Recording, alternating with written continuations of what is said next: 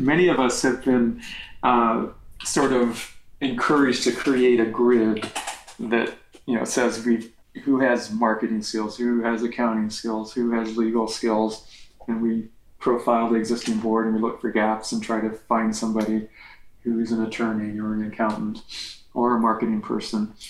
And to me, those shouldn't be the primary filters for looking for board members.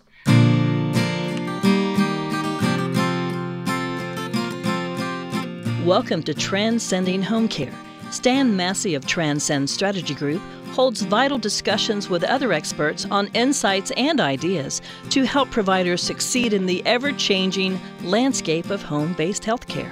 For more than 18 years now, Stan has helped providers of senior care and home-based care build their brands to increase referrals, admissions, staff retention, and performance scores.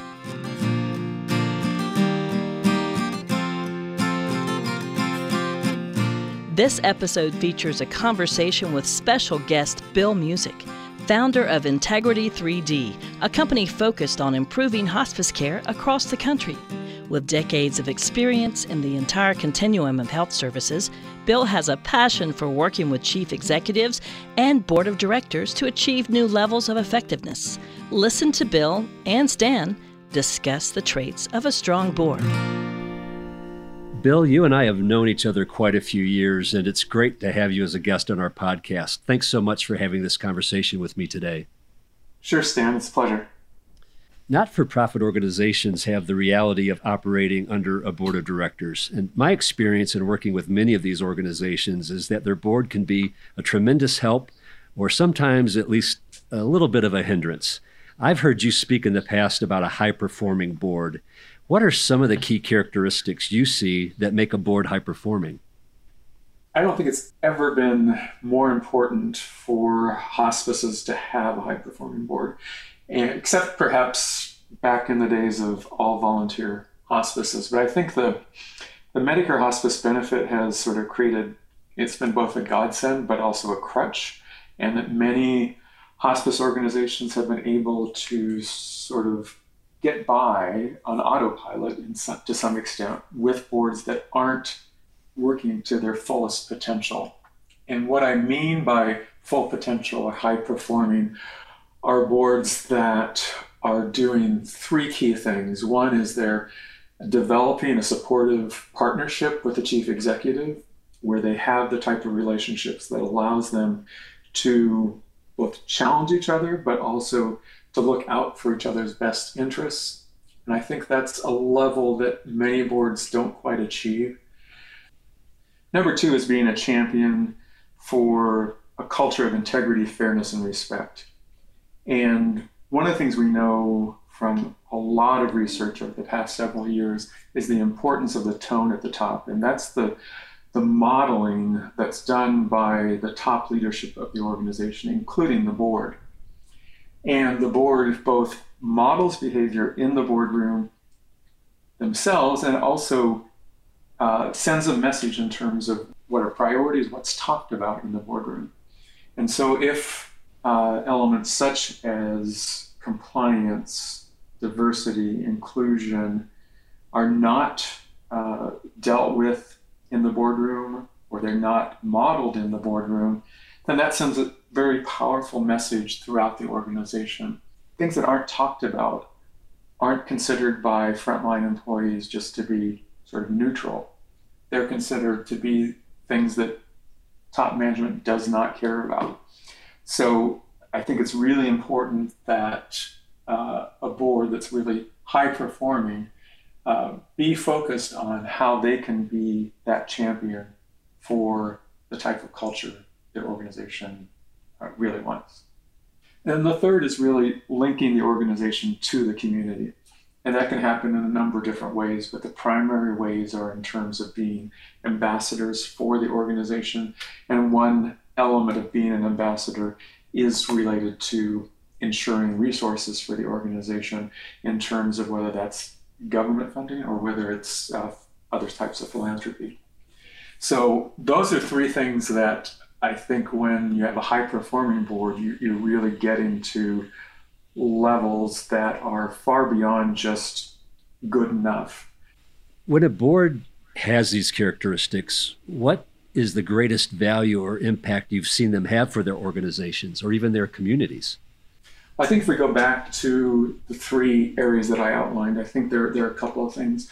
One is that in being a supportive partner to the chief executive, they're really allowing the organization to withstand the very many pressures that are focused on hospices these days, whether it's increased regulatory scrutiny, competition, consolidation, technology changes, this more than just what one person can reasonably handle. And by being able to establish a strong partnership and supportive partnership and to have that sort of healthy engagement, it really does make the organization much more nimble, much more strong in terms of identifying opportunities and being able to make a difference. One of the things that I think good high-performing board can do is to focus on developing a vibrant vision, mission, and values.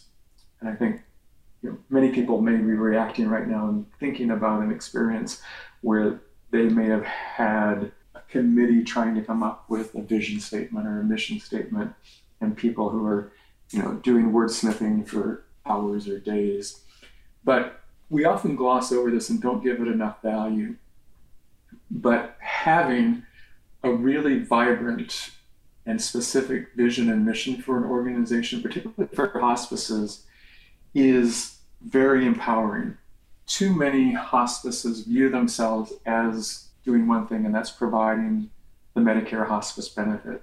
But that's not a very empowering vision or mission in terms of being able to really be able to answer the question of why should people be supportive of this organization? Why should people donate their time or their money to this organization? Why should they use this organization? And so defining a strong vision and mission and a set of values can really go a long way towards establishing a brand identity and also to identifying who are potential collaborative partners, which are becoming more and more important in today's environment. So that's one benefit. In terms of the culture aspect and the board being a champion for a culture of integrity, fairness, and respect, there have been numerous studies that show the value that accrues to an organization in terms of things like improved recruitment, improved retention, improved reputation in the community when an organization has a strong ethical culture.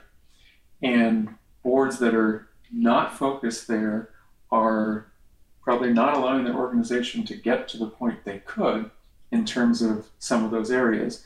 The other thing that's been found is actually that the financial bottom line improves when an organization has a strong ethical culture. So I think that's the benefits that come from the cultural aspect. And then in terms of the community linkages, I think we see the benefits directly in terms of, again, reputation, referrals, and also the ability to raise funds.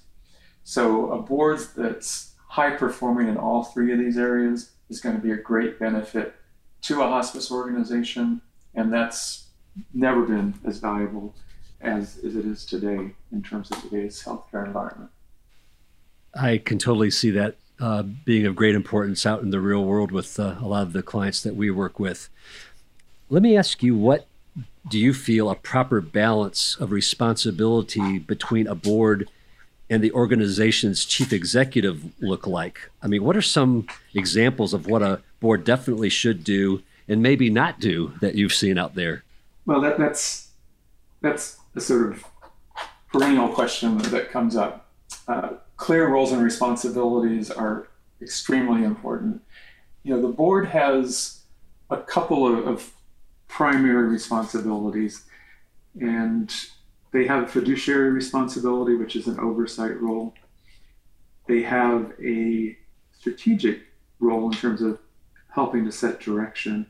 And then they have a generative role, which is a role about providing meaning. And if strategic is looking at how do we best get from A to B, generative is more about why are we trying to get to B instead of C or D.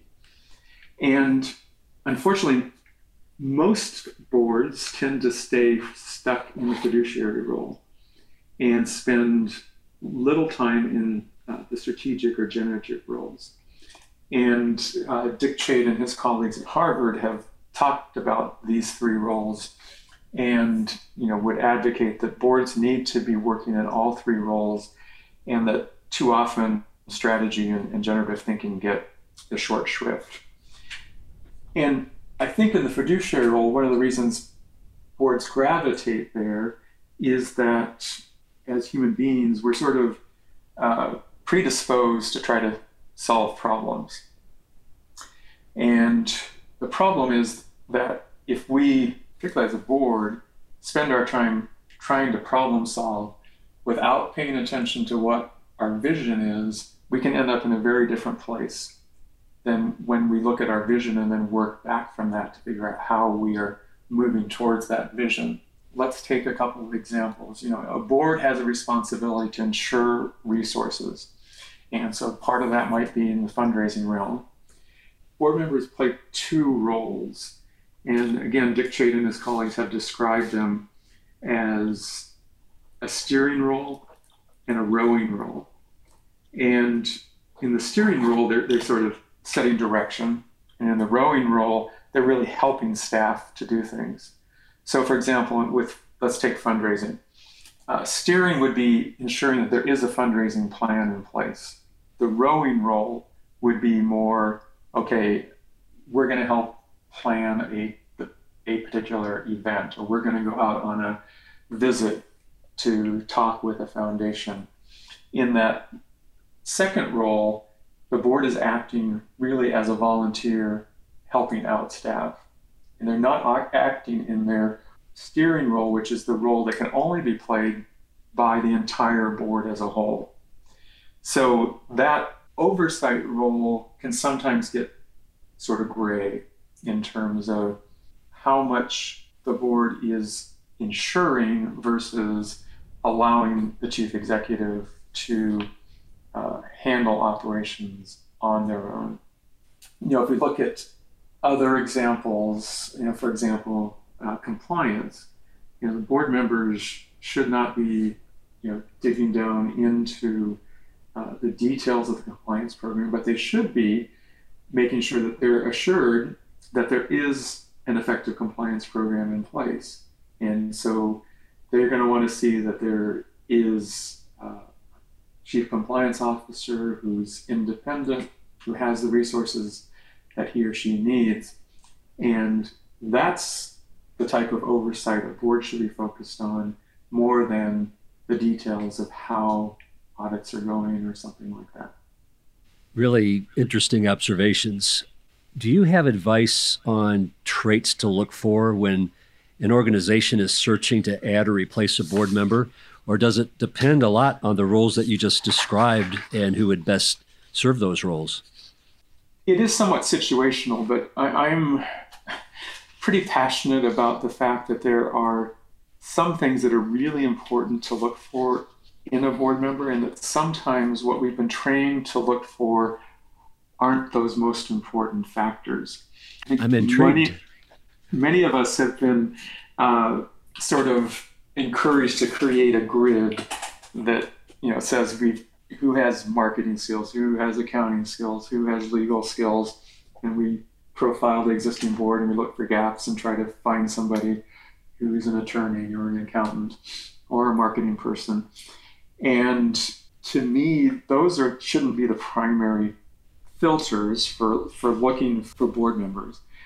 To me, I think the most important are that there's a passion for the vision and mission of the organization, that it's a person who is inquisitive and who will support building a strong team. So, I think it requires more insight than just looking at a resume and seeing if it, checks off a box. But I think the more you can get into looking at, what are the values of this person instead of what's their expertise, or, how are they going to work collegially with other people, and who are their relationships with? Do they have external relationships, not just relationships to other board members? This person is a friend of one of the other board members.